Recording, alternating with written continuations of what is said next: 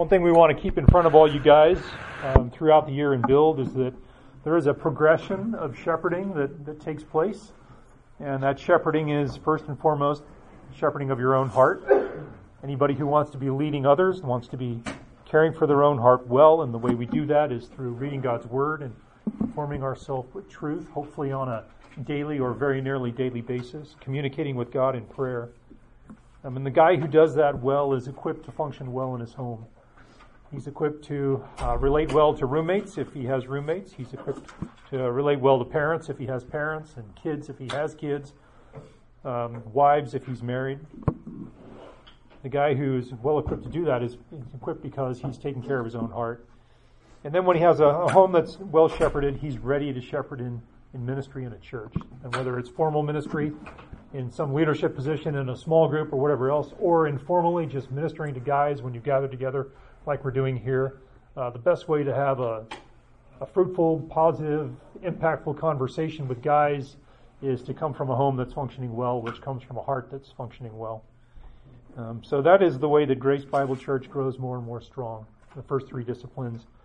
It also grows strongly when a man shepherds his heart to understand the qualifications of a deacon in a church. A deacon is just a person who serves. It's a servant layer of leadership in the church that exists between the elders and the body in the church. And we hope that every man in this church is aiming at being deacon qualified. You can find the specs for that, the qualifications for that in 1 Timothy 3, verses 8 to 13. And we want every man at this church to be prayerfully examining themselves and how they stack up in light of those. And the standard is real high, and we're all about 18 rungs below the standard, but the idea is that our feet are pointed in the right direction and we're prayerfully pursuing those qualifications. And then lastly, the fifth discipline here that we want every guy to be aiming at is the hermeneutic discipline, and that is coming to a better and better and better understanding of how to deal with God's Word, how to handle God's Word when the pages are open before you, either in your own devotional time, or as you're leading your family, or as you're in your small group, or as you're listening to SMED teach on Sundays, or whatever else. Those are the disciplines that we want every man to grow in, starting with the ones in your own heart. So try not to lose sight of that. Build is a success if you walk out of here in May having understood all of those things and growing in your heart and your affections for those things. Okay, we're going to look at Matthew 13. We're going to look at the parable of the sower and the soils.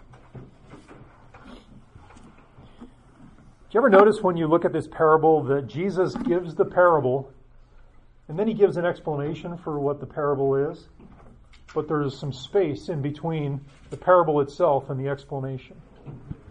And in each of the three gospel accounts that contain this parable, you see the same thing.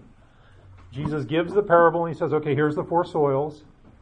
And then there's some conversation. And then there's the explanation of what everything means and who all the actors are in the parable. What we're going to do here is we're going to look at the space between the parable itself and then the explanation of the parable. And that's verses 10 to 17. And the situation here is that if you look at verse 2 in chapter 13, large crowds have gathered to Jesus. Jesus is doing miracles, he's healing, he's turning water into wine, he's doing lots of things, and people are really attracted to Jesus. And so he gives this parable, and his disciples say to him in verse 10, why do you speak to them in parables? Why don't you just speak to them in plain English? Verse 11, Jesus says, to you it has been granted to know the mysteries of the kingdom of heaven. To them it has not been granted. I want you to see two things in verse 11 there. On one hand, you see mercy.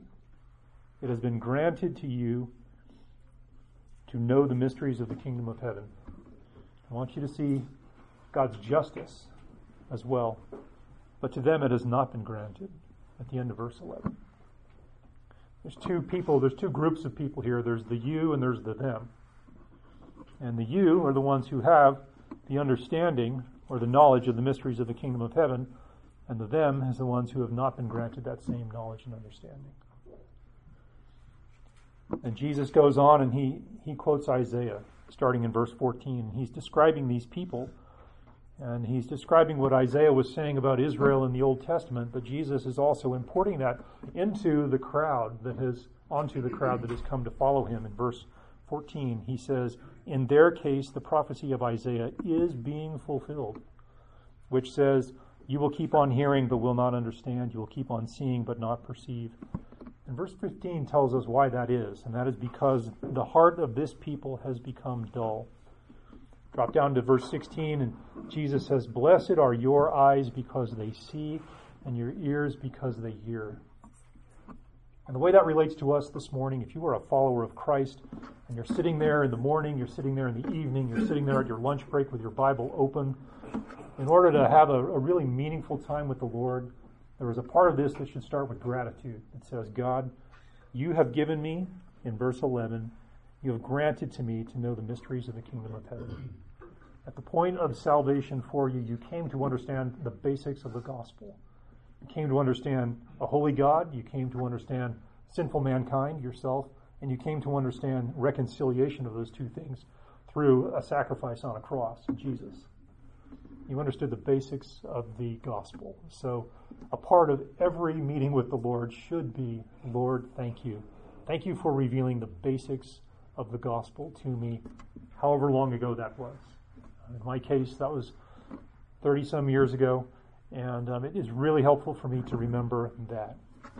However, my Bible has 1,750 pages in it, and I didn't know the full content of that the day I came to Christ. And so it is my task to enhance and cultivate and deepen my understanding of the knowledge of God through the reading of His Word. And it starts again with a foundation of thankfulness and thanksgiving to God for what He's done for me, that He has actually given me the beginning of what I really need. He's given me everything I need, and it is my privilege to grow my understanding of Him, grow my understanding of what God is doing and how God works and what God's character is like through the reading of His Word. So when you sit down with your Bible open, whenever that is in your day, whenever that is in your week, be thinking about that God has opened the eyes of believers to make them able to know the mysteries of the kingdom of heaven. And He's been merciful to you, and He's been kind to you, to give you an understanding of the knowledge of the kingdom of heaven. And it is our privilege to grow in that understanding as we read and we read and we read, day by day, week by week, month by month, and year by year. So use gratitude and thanksgiving to the Lord for His mercy to you and His kindness to you, to motivate you to deepen your understanding of Him through the reading of the Word and time in prayer. Well, good morning. It's a pleasure to be here. I appreciate the opportunity to get to come in here and to speak to you and just open God's Word and look at and participate in really what a ministry that has been one of the most foundational, just transformative ministries in my own heart, my own life when I came to this church 12 or so years ago. I felt like before I stepped into this classroom, I felt like, okay, I've got my handle on like theology. I mean, I didn't, but I thought I did. And I was ready to debate. I was ready to engage in conversation and wrangle over doctrine and wrangle over God's Word. And then I sat in here and I realized, man, I can be next to God's Word and not have it actually affect my own heart. And so this I'm incredibly appreciative for the ministry, this ministry, and the pastors who have just continued to point us to the importance of caring for our own heart with God's Word. When we come to God's Word, it's not just to read it, to learn, but to actually encounter the God of the Word. And so it's with just gratitude that I'm here and getting to share God's Word with you this morning. I know there's a number of new people that I have not met before. I tried to meet everybody that I have not met before. I know there's probably 2 more of you out there, so I'll try to grab you afterwards. If not, grab me. But this morning, we're going to be looking at 4 questions for my heart from Proverbs. Really, this is looking at especially Discipline 1, but there's certainly a lot of carryover into Discipline 2 as we look at our home as well and consider how our heart impacts the way we step into relationships in our home and even outside of our home. But before we start, if I can, on page 1 of your outline, and we're going to spend probably the first at least 60% of our time on page 1 and page 2, the back of it, so it's kind of more front-weighted. But on page 2, if you want to go to the bottom of your page, and if you can just write three more verses at the bottom of it, I'm going to give you 3 references just in case we don't get to them. Hopefully by next year I can actually add them to the outline. But underneath Proverbs 23:17 at the bottom, if you just kind of would note the references for Proverbs 4:23, that's 4:23, Proverbs 23:19, and Proverbs 25:28. So Proverbs 4:23, 23:19, and 25:28. So just in case we don't cover that, we kind of include that in the passages that we look at this morning. But we're going to be looking at what the book of Proverbs has to say about the heart. And before we do that, I want to talk a little bit about the book of Proverbs. And we want to be mindful just how a proverb works. One author said, a proverb is a compressed statement of wisdom, artfully crafted to be striking, thought-provoking, memorable, and practical. So what Proverbs do, an individual proverb, it makes an observation about the world, and then it paints a memorable or evocative image in the words, in the very few words that it chooses to express that idea about what wise living looks like. And so Proverbs are really successful at being exactly what they are, and that is a proverb. But when we look at the book of Proverbs, we want to make sure to realize that Proverbs are different than promises of God. Another author said in describing what a proverb is, says, Proverbs can convey pithy points and principles, so short, condensed, maybe sometimes terse or abrupt language, pithy points and principles, not precarious particular promises.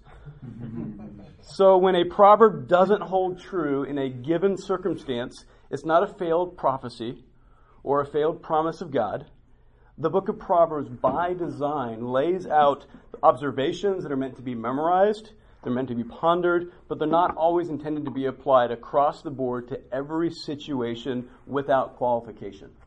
So just as we dive into Proverbs, keep that in mind. When this doesn't seem to hold true in your life, it is not the faithfulness of God. These are general truisms. And so one very quick example that I think would just help illustrate that, you can turn there or I'll just read it, is Proverbs 16:7. And it reads, when a man's ways are pleasing to Yahweh, he makes even his enemies to be at peace with him. Right, so that principle is evident. Our relationship with God is more important, it's more determinative than our relationship with people. But yet if we kind of press those words into a promise for our here and now situations, we're going to run into tremendous grief. Or perhaps used in counseling others, we're going to cause tremendous grief in somebody else. So does this verse demand that we assume that we must be displeasing God if somebody hates us? If pleasing God leads to our enemies being at peace with them, if somebody hates us, does that mean we are displeasing the Lord? And I think we need to look no further than an example of our Lord, who was hated on the cross but had never done anything but please the Lord. So just an example that these things aren't going to hold true for every circumstance. So hopefully that kind of illustrates that point. And we want to understand Proverbs alongside the rest of our wisdom literature, Job, Ecclesiastes. They're both full of examples that say, when one might say, see, look, I'm looking at the world and see evil doesn't get what it deserves. The righteous man only receives injustice. So Proverbs can't be true. Well, we want to understand all the wisdom literature books in our Bibles and how they complement one another and are understood in light of one another. So we want to keep Proverbs in their proper place. And from Proverbs, we're going to learn about what wise living looks like. And we don't want to despair when what we observe isn't exactly what we see in Proverbs. But again, books like Job and Ecclesiastes really help us understand life in a sinful world, but with a sovereign God. So with that in mind, as just kind of our introduction, let's, if we can, just open in prayer. Father, we thank you for the wisdom that you have recorded for us in your word. We know that your Son has become true wisdom for us. And what would our wisdom look like without him? Our wisdom would be hollow, it would be empty, and without your words, our wisdom would be lies. Thank you for the opportunity to bring ourselves under the wisdom of your word. Lord, may it shape and inform us that we might be transformed to be more pleasing to you today. In your name we pray. So as we look at what God says about the human heart in Proverbs, we're going to begin with God's wise assessment of the heart that should lead the believer to ask 4 questions. 4 different questions we'll be looking at today. The first question, if you fill in the blanks, is do I value God's assessment of my heart more than my own assessment of my heart? So if you begin turning to the book of Proverbs, chapter 20, verse 9, whose assessment of your heart do you value most?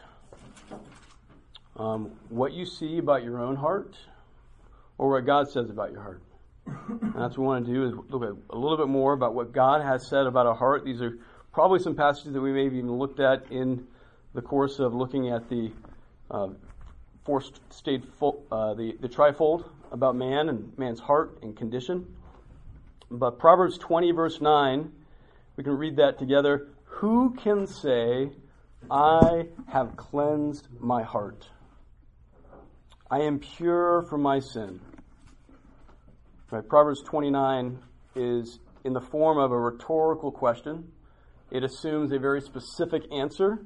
Who can say I have cleansed my heart? I am pure from sin. Well, what is the implied answer? No one. No one can say I've cleansed my heart and I am pure from sin. This statement is a wise Old Testament believer advising his son that no one can claim in any given situation to have total or complete purity of heart or motive. You can't claim that. So the heart, or the inner man, always has some corruption in it due to sin, and that's just the way it is, where we are today. And the Word of God reveals that your thoughts, your words, your attitudes, your deeds, your desires, all of them, they're mixed. Our thoughts are affected by our fallen condition in ways that we can't even perceive. But the one that is in Christ has the ability to be influenced by truth and by good desires that are pleasing to the Lord as well. Right? At the same time as we are influenced by good desires, we also still have the influence of the flesh and sin. And so because of that, you can't look at your thought life and say, that was something that was a completely pure motive for doing something. And so that be shocking. And as sinful men, though we know this, how easily do you get bent out of shape when someone questions your motives? And I will tell you firsthand that in my sinful condition, when I feel like my motives are questioned, maybe when I feel like let's bring it personal, I feel like my wife is questioning my motives. Maybe she's not, but I feel that she is because I'm self-focused. And my heart is often so sinfully inclined to rush to defend myself and to defend the purity of my motives. In fact, I will sin against my wife in order to prove to her and convince her of the purity of my motives. Does that sound familiar?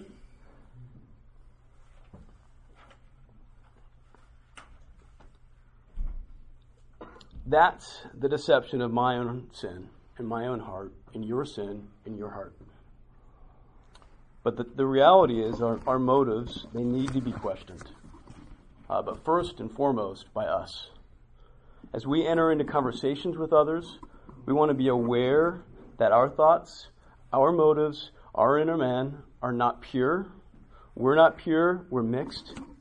And remembering that as we step into relationships, will it be transformative for those relationships? When I walk into something and I'm not bent on convinced that my desires are absolute or my motives are pure. And that's not to say we can't think right thoughts, right? We can think right thoughts. We can have right thoughts. We can read God's word and we can think God's thoughts after him. But in terms of what we say and in what we choose and how we are motivated, we have to be careful about what we say and then how we assess our own hearts. Something to be aware of. And just as a New Testament example, Paul wrestled with the same thing. If you can turn in your New Testaments quickly, and we'll come back to Proverbs, to 1 Corinthians chapter 4. 1 Corinthians 4, verse 4. I am conscious of nothing against myself. In other words, Paul had examined himself, and he wasn't aware of anything impure. But notice what he says next. Yet I am not by this acquitted. What is it that he is admitting? I can't see impurity, but that doesn't mean that I'm guiltless. It doesn't mean it's not there. I'm not qualified to be my own judge. Verse 4 continues, but the one who examines me is the Lord. And therefore do not go on passing judgment before the time, but wait until the Lord comes, who will both bring to light the things hidden in the darkness and disclose the motives of men's heart. There's things going on, Paul says, in the motives and in the heart that we're trying to get to the bottom of and that we're just not able to. And there will be times when you say, I just can't see that there would be any sin in this motive or in this decision or in this thing I'm pursuing. That doesn't mean that you're acquitted because you can't see it, and you may not ever be aware of that motive until that time when the Lord comes and reveals those motives. Now, He might reveal it as we look at God's Word and disclose those things, but not all of them are we going to be able to get to the bottom even with God's Word. As just a way of reminder of some examples of how we should be thinking, we want to continue just to let Scripture to help us think rightly.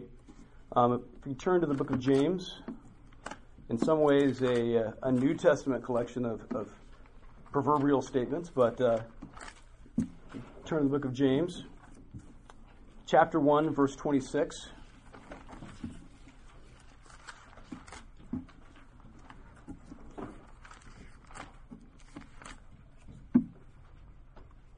If anyone thinks himself to be religious, and yet does not bridle his tongue, but deceives his own heart, this man's religion is worthless. James says it's possible to be deceived at the heart level. Right? So that's a mixed condition. Nobody in heaven is being deceived by their heart, but we can be. But also notice the connection that James sees between the heart and a man's speech. Right? An unbridled tongue is evidence of the deceived heart in this passage. Look, turn to James 2, verse 4. Have you not made distinctions among yourselves and become judges with evil motives? Right? So James is writing and says, you in writing to Jewish believers that have been scattered, in the midst of yourself and how you're treating fellow believers, haven't you become judges with evil motives? It's possible to have evil motives as a believer. Let's turn to James 3, verse 9. Speaking of the tongue, James says, with it we bless our Lord and Father, and with it we curse men who have been made in the likeness of God, from the same mouth come both blessing and cursing. My brethren, these things ought not to be this way. Notice something very interesting in this passage, right? This is really describing a mixed mouth, a mouth that speaks two different things, both blessing and cursing. But notice that James includes himself in this when he says, we curse men. Notice he's addressing his readers, my brethren, my brothers. He's not just talking to the world, though certainly there's unbelieving, professing believers, or professing believers that are not truly saved in the midst, but he's writing to those who profess Christ, to those who have been actually scattered. He's actually writing to them and saying to believers who have been scattered potentially because of persecution, and he's writing to them, urging them to contend for joy despite their trials and tribulations, right? The opening, consider all joy, my brethren. This is not he's not urging unbelievers to find joy in the situations. There is no joy without Christ. He's writing to believers. And these same believers are the ones that he says, we need to be aware of evil motives in our hearts. and we can have tongues and that demonstrate a mixed mouth, and the mouth what comes out of the mouth comes out of the heart. And so everything he's pointing to is pointing to the fact that where does this mixed mouth come from? Where does this unbridled tongue come from? The unbridled tongue was evidence of a deceived heart. So when our tongues, we do not have control over what comes out of our mouth. It is evidencing the deception in our own hearts. It's not a mouth problem. It's a heart problem. Evil can reside in the heart of a believer.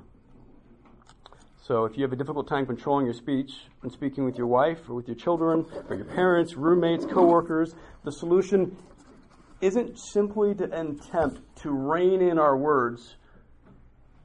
I just need to stop saying certain words, remove them from my vocabulary in order to bridle them. No, the heart needs to be addressed. The man who has bridled his tongue has actually bridled his heart. He's controlled his heart. And so, how is your speech? What does it reveal about the condition of your heart? This is all just as a reminder to be aware that we want to listen to what God's assessment of our heart is. And this is what is possible in a heart, even in a heart that has been transformed. So do you value God's assessment of your heart more than your own? We are in an infinitely better condition in Christ than we ever were before, right? There was nothing in the heart that was pure ever before. There was no motive that was ever honoring to Christ before Christ saved us. Even the good that we might have done, right, in feeding our children as unbelievers, things that the word describes to evil men who do well in caring for the children, even those good things as unbelievers was motivated by a Jesus-less motive.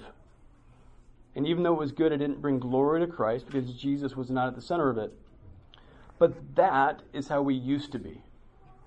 Now, it's so much better because there is actually the possibility of good things and good motives. And what we see in Proverbs 29 is that to be able to claim now that this heart of mine is completely empty of any impurity is dangerous, and it is to misunderstand what it means to live in a mixed condition. So, what shall we do in response? Each one of us needs to hold an appropriate suspicion over our own hearts because of this wisdom from God that says, who can say I have cleansed myself from sin? And I think we tend to gravitate towards one or two extremes in this area. So some people are going to gravitate towards never, ever finding any good thing at any moment, at any time, at any place in our own hearts and maybe in the hearts of others, in the motives of others, as we begin to judge not only, as we ourselves start to judge other people's motives. But there's never anything good. I agree with Paul. I warn that I am. There's nothing good in me. Well, that man needs to be encouraged from Romans 15. All right, you can write that down if you want to. Here's Romans 15, verse 14. And concerning you, my brethren, I myself am convinced that you yourself are full of goodness, filled with all knowledge, and also able to admonish one another. You have been filled in Christ with a goodness that makes you able to care for others in the body of Christ. And this isn't about self-esteem. It's about recognizing that God has put into a clay vessel something that is good, and you have something to contribute to people around you in the body of Christ because of what God has actually performed in you and the fact that He resides in you and that you have His Word in front of you that you can share with others. So avoid the extreme of thinking that there is never, ever anything good that I've ever done. But the other extreme is being prone to say, my motives are pure. Don't question my motives. That person is trusting their own assessment of their heart. Watch for it when you're talking with your family, your parents, when you're ready to jump to defend yourself, your motives, your actions. And think, what does it say about the character of a man who exercises the self-control to not rush to defend his motives? Even if what the person is saying is completely off base and wrong, and this person has the ability to clearly discern his motives, is it still, does being right demand that we defend ourselves? Often we our own self is in the focal point. But what if they're wrong? I've got to clear my name. Right, that's what goes on in my head. It is, and I'm being done an injustice. They're not thinking rightly about me.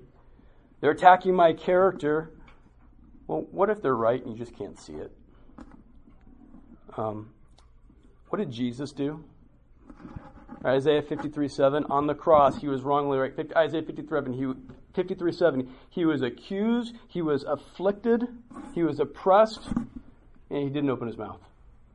Sure, there's times that Jesus did in appropriate circumstances, but not every circumstance. Even if someone's wrong, do we need to rush to defend ourselves? So just think of what it says about a man who exercises that self-control not to rush to defend his motives because he knows they might be right in just ways that I can't see. And what the kindness of God to actually use this person perhaps to help you see a blind spot. So we want to be influenced to navigate between those two poles. We want to say, as Paul, as far as I can tell, I can't see where the impurity of this motive is, but that doesn't mean I don't have it. And so, in fact, let's just open Scripture to help me see what I may not see on my own. Right? That's what we want our response to be in our relationships. I did say this is going to be a very front-loaded message, so we're still on page 1. We'll go down to the next verse. Proverbs 21, verse 2.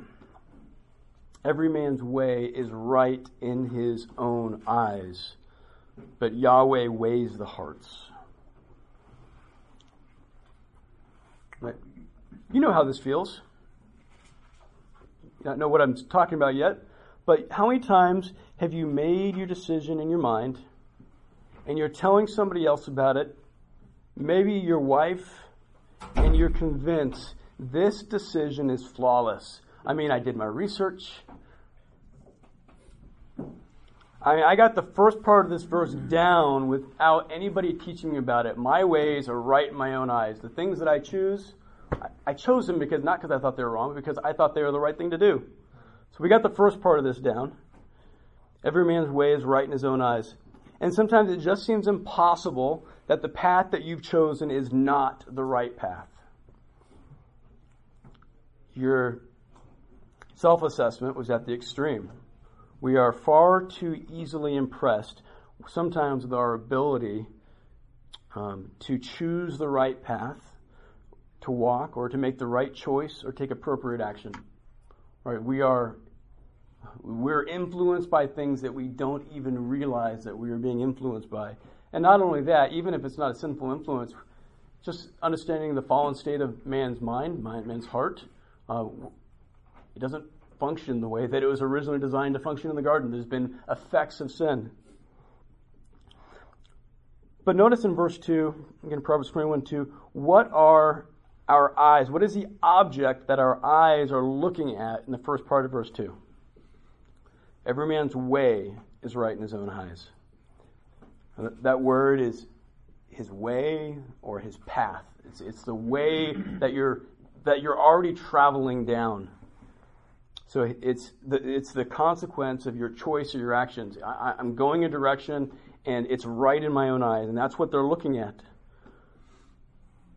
But what Yahweh is weighing is actually the hearts. Our hearts, the inner you, the inner me. God is looking at that throughout the decision-making process, and His sight is far more trustworthy. And it's very easy for us to become completely unacquainted with our hearts throughout the day. We are busy going down those paths, those ways that we've made decisions on, and that is what we're preoccupied with, what we're doing, the fruit of what we're seeing. And we become unacquainted with our hearts, but yet that's what God is assessing us on, is what is our hearts. He is always weighing the heart, and we want to value His assessment. The next verse we'll move down to is Proverbs 28:26. He who trusts in his own heart is a fool, but he who walks wisely will be delivered. Proverbs 28:26. So trusting And here's a question. Trusting in your own heart is contrasted with what in this verse? What is it contrasted with? Yep, walking wisely. There's a contrast here between trusting your own heart on one side and walking wisely on the other side. What does this proverb imply, by way of contrast, about the outcome for you if you do trust in your own heart? If he who walks wisely will be delivered, what is the implied outcome about the person who trusts in their own heart who doesn't walk wisely? At least they will not be delivered, right? We'll just start with the opposite. What is the opposite of being delivered? It's not delivered. You need to be delivered from something that's some sort of coming consequence or coming judgment or coming army that's invading. And so the opposite of that is you won't be delivered from that. You'll actually experience the consequences. You'll experience the judgment. You'll experience the army or whatever that's invading. You're going to remain in the current situation that you're in to experience all of the consequences that were coming to you. You're not going to be delivered from that. Trusting your own heart actually leads to entrapment. You're trapped in the consequences of that situation. So our hearts are capable of good. They're capable of deception as well. And trusting in it will lead to being trapped, to being in need of rescue from a circumstance that was created by our own foolishness that we cannot escape on our own. So then the question for you, and really this is a caution, is do the results always reveal the heart condition?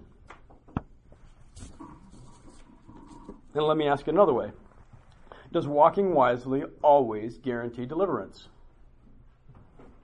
And no, it doesn't. We need to be careful again, as we talked about Proverbs, that we don't take a passage like this and think, I experienced really good results. I was in a situation and God delivered me out of it. So God appears to have blessed my decisions, so my heart must have been pure. God appears to be blessing me, so I must be doing what's right. So Proverbs is written in a way that is generally true, but they don't describe the way things are going to be exactly every single time during the course of our lives without exception. So while it's generally true that if you humble yourself, right, God will lift you up. There are times, right, for example, when Job was humbled and he didn't get lifted up for a very, very long time. His deliverance was not immediate. So don't look simply to the results to evaluate or to justify trusting in your own heart. Right? That's foolish, Proverbs 28:26 says. Well, we'll move down to what possibly for you is a very familiar passage. I know growing up in the church, this is one that we had to memorize, we had to be quizzed on. Proverbs 3:5-6.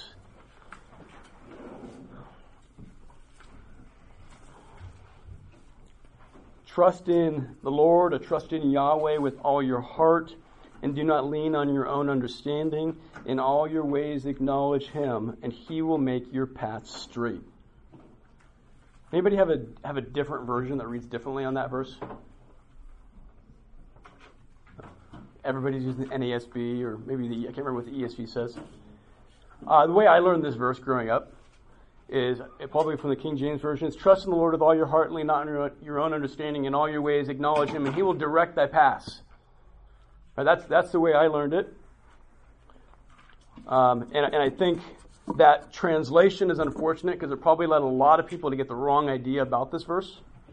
So I want to address that. But first, let's just look at the clear negative command, the positive command first.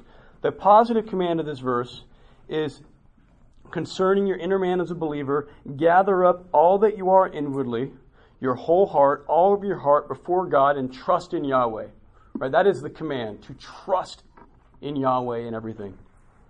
And then the negative command is don't lean on or trust in your own understanding. Trust Yahweh, not your own understanding. And why? Right? There's been prior verses that have gone through the consequences of trusting your own heart. It's not described here. But as you move outward from yourself to the path that you have chosen from your own heart, you still need to acknowledge God as you walk. So Solomon begins making it clear for the Old Testament believer there should always be a looking away from yourself to God at the heart level. And it's generally true that God will make your path straight. Let's talk about the second half of the verse. In all your ways acknowledge him and he will make your path straight. Or the way, again, you might have learned it or I learned it, he will direct your paths. So the verb is probably best translated, make straight. So if you have a New American Standard Bible, that's what it says, make straight. Does somebody have the ESV? Remember what the ESV says? Make straight. It says make straight as well. The idea is not trust God and he will lead you down the right path or he will direct you to the right path. It's kind of the understanding that I had of this verse growing up. So if I just trust God, I'm going to know what to do in every situation because God's going to direct me. That's kind of how I understood this. He'll even help me choose the right path. That's, again, or maybe a wrong understanding of this passage. Contrary to how I grew up thinking, this is not about God mystically revealing his will to me and helping me to make the right choices if I trust him. That's not what's in focus. The idea here is not about choosing the right path. It's about trusting the Lord while you're already on the path that you've chosen. So in this verse, you're already going down a path. You already have a way or a direction that you're going. In fact, you might have chosen any number of paths. Notice he says, in all your ways or in all your paths. So no matter what path you find yourself on, you must trust Yahweh. On any path, there are potentially obstacles. And probably some obstacles that you can see and other ones that you can't see. And while you're traveling this potentially dangerous path or way, the command comes. Trust Yahweh with all your heart and do not lean on your own understanding. And then what does Yahweh do? Yahweh smooths the path of the wise man who acknowledges and trusts him with each and every step. He actually makes the path straight, or he removes obstacles from the path that might have otherwise hindered him if he had trusted in himself as he traveled that path. I remember what we said earlier about how trusting in your own heart can lead to entrapment, the opposite of deliverance. A similar idea is right here in this verse. As you go down your chosen path, if what you're doing is trusting in your own heart, you're going to find traps and obstacles as you travel down that path that are your own doing. But Yahweh is going to remove some of those traps and obstacles. He is actually going to smooth the path if you're trusting in him instead of your own heart. Right? Sure, there's going to still be obstacles. There will still be obstacles in this life. Right? We live in a fallen world. There will be obstacles as a result of God's sovereignty. There will be obstacles that are there simply because of man's sinfulness, ours and others. But don't let the obstacles that you encounter be solely because of the fact that you trusted in your own heart and not God's assessment. So we want to be careful of our own assessment of our hearts, but where do we go to find God's assessment? Open to Hebrews chapter 4, verse 12. And you'll interact a little bit with this question on your homework. Hebrews chapter 4, verse 12.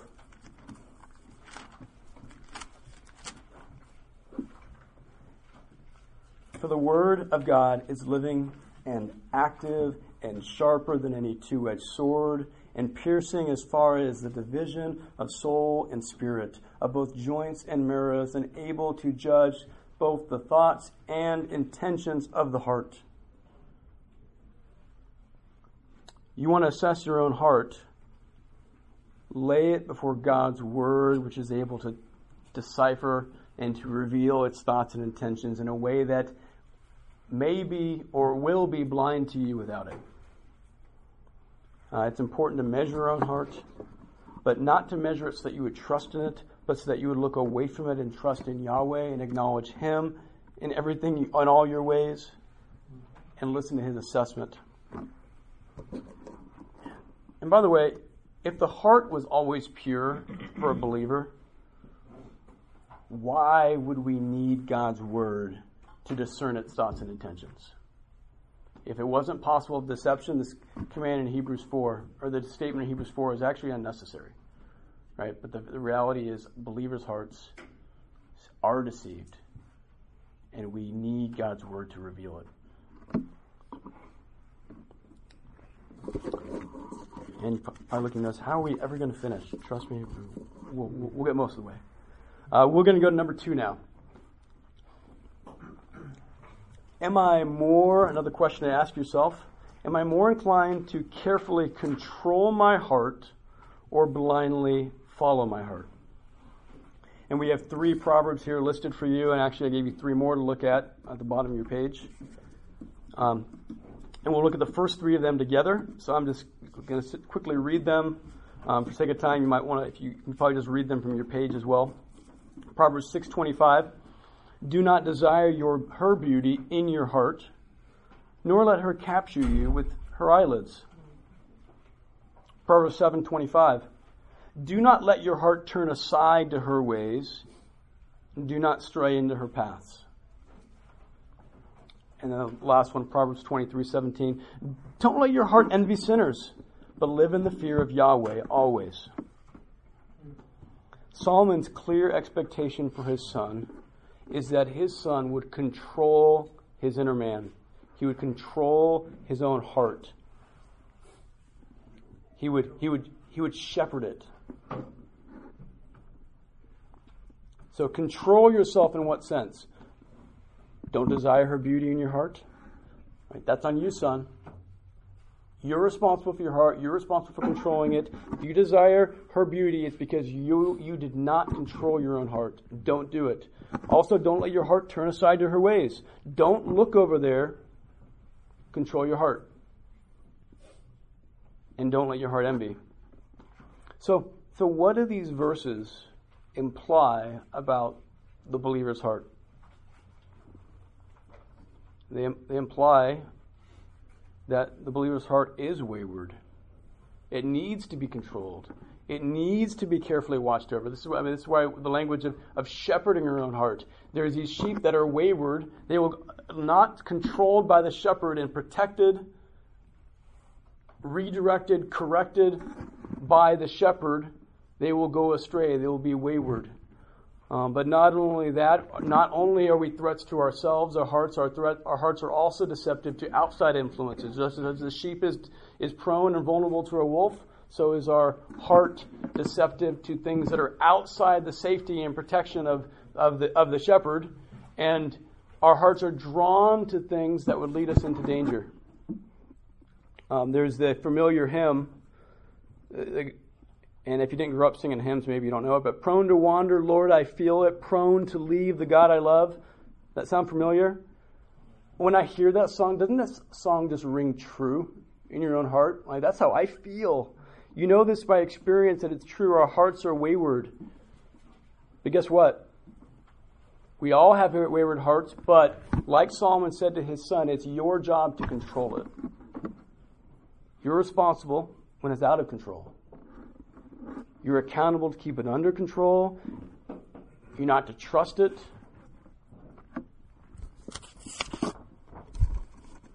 So this is again the reason. For the first extra verse I added was the reason for the command in Proverbs 4:23. Watch over your heart with all diligence, for from it flow the springs of life. You're responsible to control your heart, to watch over it, to protect it, to keep it free from danger. But it's not necessarily going to be easy. Watch over your heart with all diligence. It's going to take discipline and over and over and over diligent effort to do this. The heart is going to keep continuing to be wayward. It will always be wayward while we're here until Jesus appears and we see Him for what He is and we are made like Him. Our heart will continue to be wayward until then. and it's going to take repetitive diligence to continue to shepherd it, to control it. Not something we can do once and be done with. This is the daily discipline of when the alarm goes off and I don't want to get up, and I know I need to drag my wayward heart, my tired body in front of God's Word, because I need to hear from Him, discern my thoughts and intentions, because my heart is wayward. Write down, I gave this verse to you to write down as well. Proverbs 23:19. Listen, my son, and be wise. Direct your heart in the way. Again, another word for it, just direct it. Shepherd your heart. Control your heart. If you blindly follow what commands come out of your heart, you might do some good things. But we're not commanded to follow our hearts. We're commanded to direct our hearts. Our hearts need to follow what we've directed it in, not the other way around. And so if we allow ourselves to simply follow our hearts without instead turning to, armed with God's Word, to actually direct our hearts in the way it should go, we're going to experience some significant consequences. And so you must control your heart, not let it control you. And that means, as Proverbs 23:19 states, it needs to be directed. It doesn't naturally go down the right path because it needs directing and controlling. And so the question is, are you more inclined to carefully control your heart or blindly follow your heart? The unfortunate message of just about every Disney movie, right? Follow your heart. I have girls, I've watched all those movies, and I've been tempted to jump into some sort of explanation at the end of everyone, but remember Proverbs 28:26, where you looked at that. He who trusts in his own heart is a fool. Well, the other verse I gave you at the bottom is Proverbs 25:28. Like a city that is broken into without walls, city that is broken into without walls. It's pretty easy to break into a city that doesn't have walls. Pretty vulnerable to attack. Like a city that is broken into without walls, so is a man who has no control over his spirit. You are vulnerable and completely unprotected to temptation or to outward influences when you have no control over your heart and your inner man. So that kind of leads us, we talk about the heart's vulnerability. Do I know in what ways my heart is vulnerable?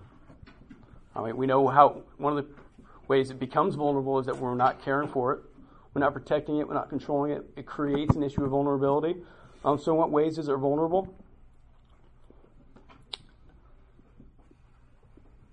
There are two proverbs listed here that can kind of show different ways that the heart can be weakened or brought down or made sick. And these aren't the only vulnerabilities of the heart, just a couple examples. Proverbs 12:25.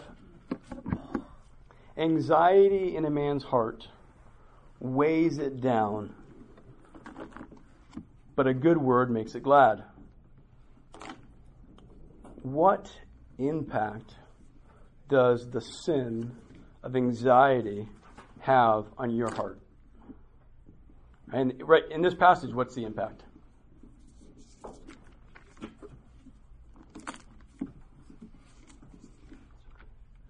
Weighs down the heart.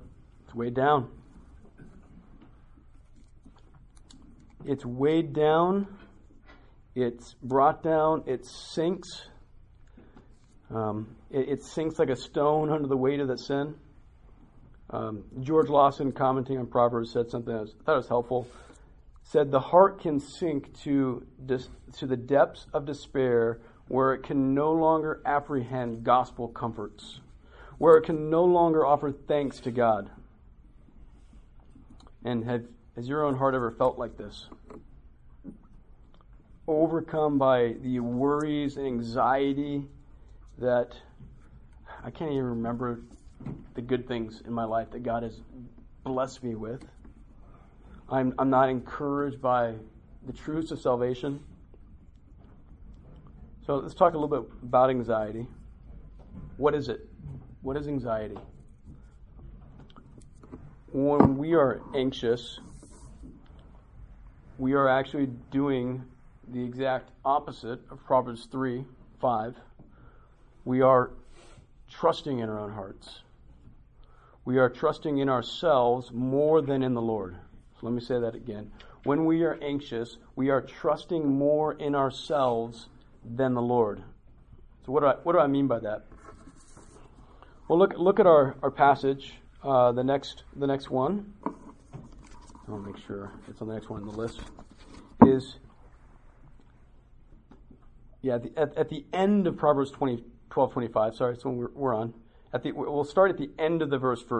A good word makes the heart glad.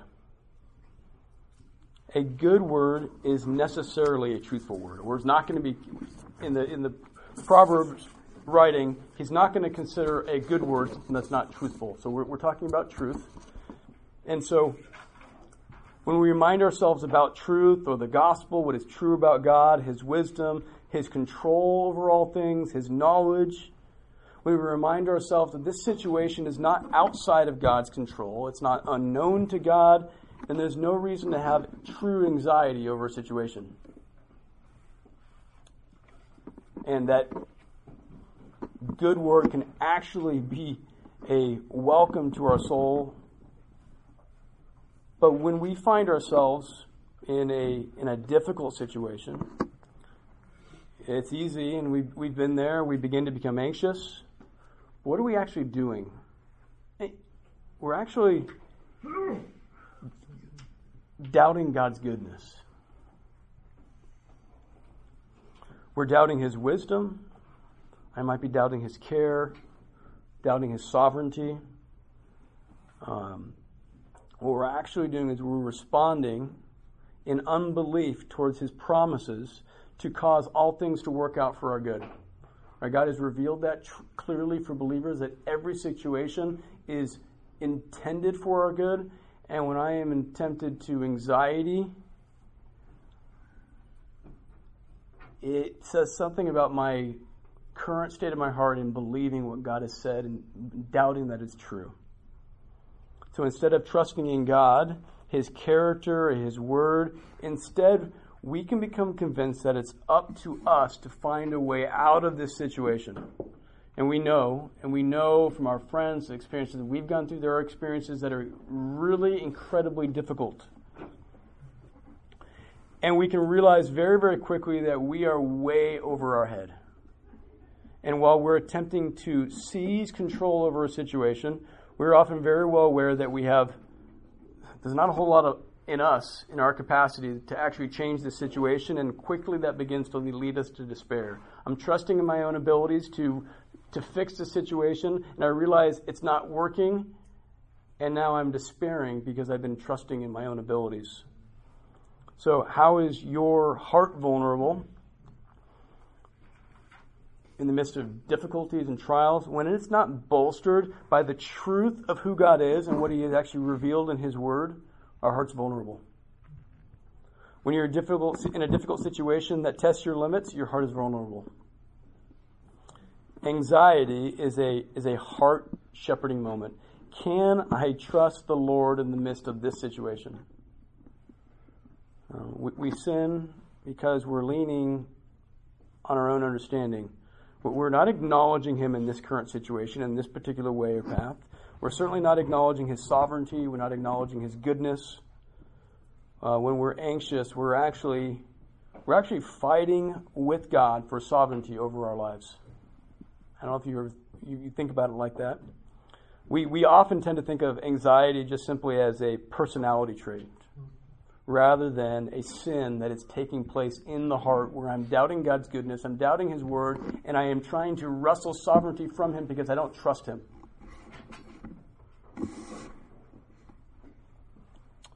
Anxiety is not the opposite of somebody who's optimistic. It's not a personality trait, but it's a symptom of our pride, our discontentment, and our lack of trust in God and in what He has said. And that's a sign of unbelief in the heart. And again, it's not that the situation isn't difficult, but it underscores our need to trust in Him. What's the good news? Look how easily the anxious heart and can be encouraged. Your heart might be sinking to the depths where the gospel just seems unbelievable. Your hope seems to have vanished. But then notice how the verse ends. Anxiety in a man's heart weighs it down, but a good word makes it glad. Whether that good word is God's word, an encouraging word from a friend that is grounded in truth, our hearts can be encouraged. There is hope. The heart can find hope in a good word. Don't underestimate the effectiveness of truth and encouragement from God's word and from within the body of Christ in helping a wayward heart turn away from sinful anxiety. Man, this person is in a difficult situation. Don't just share Bible verses with me. That's what we can think. No, they need to hear from God's word. Yeah, there's a way that we can probably do damage with the way we're caring for them, but the heart of it, though, they need to be cared for in God's word, and they're cared for with God's word, and there's a skillful way to do that. But that is what the heart needs. The next one, we are quickly running out of time, but just quickly let's go through the next one. Hope deferred makes the heart sick, but desire fulfilled is a tree of life. Proverbs 13:12. This word is really just translated as hope or expectation. Hope in the Bible, especially in the New Testament, is not something that you're just wishing for. I hope to win the lottery. Instead, it's something that you fully expect, that you have assurance and confidence is going to come to pass. Right? It's an indication that you have put your trust in a future reality. So for the believer, our hope, our expectation, our trust is in the Lord. And there's no uncertainty about it. And that's why for the believer, biblical hope is always something that's only ever an encouragement for the believer. And it further encourages confidence in the future. But the reality of our hearts is that it's actually to place our hope in the wrong place. And that's what's in view in this passage. Proverbs 13:12 pictures a hope that is placed in something other than in God's word. It's like a carrot on the stick. You're hoping for something. Something is dangling in front of you. You take a couple steps towards it, but it just keeps seeming to be put off. It's always out of reach. That hope is deferred. Maybe you'll get another time, maybe not. And so what sort of impact does this deferred hope have on our heart when you've put your confidence in something that fails to deliver? It makes the heart sick. It's disheartening. So we need to be careful about what people and pursuits we put our hopes in. If they fall through, our hearts will be affected. There's going to be an impact on us. There will be. Our hearts are vulnerable to placing our hope in something other than the Lord, and then prone to sickness and distress when our hearts are frustrated.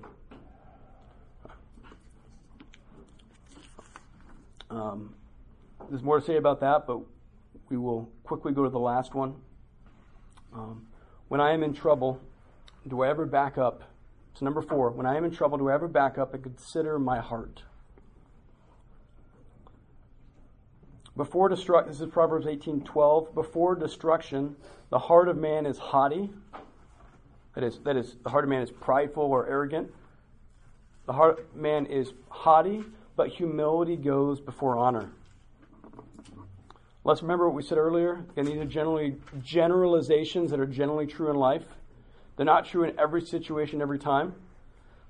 So if you come upon destruction or a life that is spiritually undone, or a ministry that's undone, or a relationship that's unraveling, the presence of the destruction isn't necessarily an indication that, yes, there was pride at its heart. But it is an opportunity to stop and evaluate the impact and the influence pride possibly had on that situation. That it possibly had in bringing that destruction, because before destruction, the heart of man is prideful. Proverbs 28:14. How blessed is a man who fears always, but he who hardens his heart will fall into calamity. The presence of calamity is an opportunity also to evaluate the hardness or the softness of our hearts. What was the condition of my heart before this calamity? Again, just because you're in the midst of that destruction, it may not automatically mean that arrogance or hardness of heart was there. Right? Again, the example of Job, whose life was one big calamity. But the writer of Job is actually very careful to tell us that Job did not sin to bring about this destruction. His heart actually seemed to be soft. So the presence of calamity is an opportunity to evaluate the hardness of heart that might have possibly brought about the situation. And not true. And notice what this is contrasted with. He who hardens his heart will fall into calamity is contrasted with fearing always. So we aren't to be those who harden our heart, but to be those who fear always. And so in the context of Proverbs, what does that refer to? The fear of the Lord, the one who is walking in wisdom.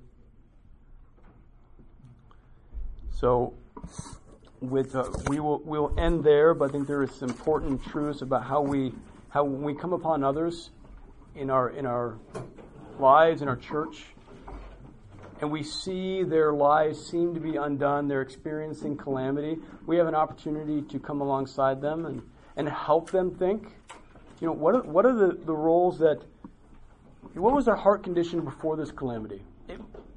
This might be a result of that, but we'll do harm to assume that is the case. We'll be like Job's friends. And so in our own hearts, when we find ourselves in destruction and calamity and brokenness, it's helpful for us to evaluate that often those can be the results of pride and arrogance and hardness of heart, and God sometimes uses those things to get our attention. But it's not a guarantee of it. But it is an opportunity for us to evaluate that in our own hearts. So in conclusion, today we've been looking at the 4 questions that we should ask ourselves on a regular basis about our heart from the book of Proverbs. Do I value God's assessment of my heart more than my own assessment? Am I more inclined to carefully control my heart, or do I blindly follow my heart? Do I know the ways that my heart is vulnerable? And when trouble comes, will I back up and measure the condition of my heart before that? Let's pray. Lord, thank you, Father, for the opportunity to look at our hearts from God's Word, and I pray that you'd help us just to keep the proper balance that truth will bring to our lives, and I pray that you'd keep us from the extremes that we talked about, and I pray that we would have an appropriate suspicion of our own hearts. Lord, we know that you have accomplished good in us, but we also know that we still live under the impacts and effects of sin, and we pray that you would keep us, men, from a lack of suspicion where we are convinced there's nothing wrong with the motives of our hearts. Help us to be weighed down, or help us to be measured by your truth and to turn to your truth for guidance. Lord, what sort of an impact would it be if we are men who were characterized not by those who rush to defend our own motives, but Lord, take it as an opportunity when our motives are questioned to realize this might be you helping us to see something that we were previously unaware of. Lord, may that be transformative for the relationships in our home, in our church, in our workplaces. Lord, help us to walk wisely, trusting in what you have revealed about us in your word, and not in our own hearts, our understanding, our own planning, and our own abilities. It's in your name we pray. Amen.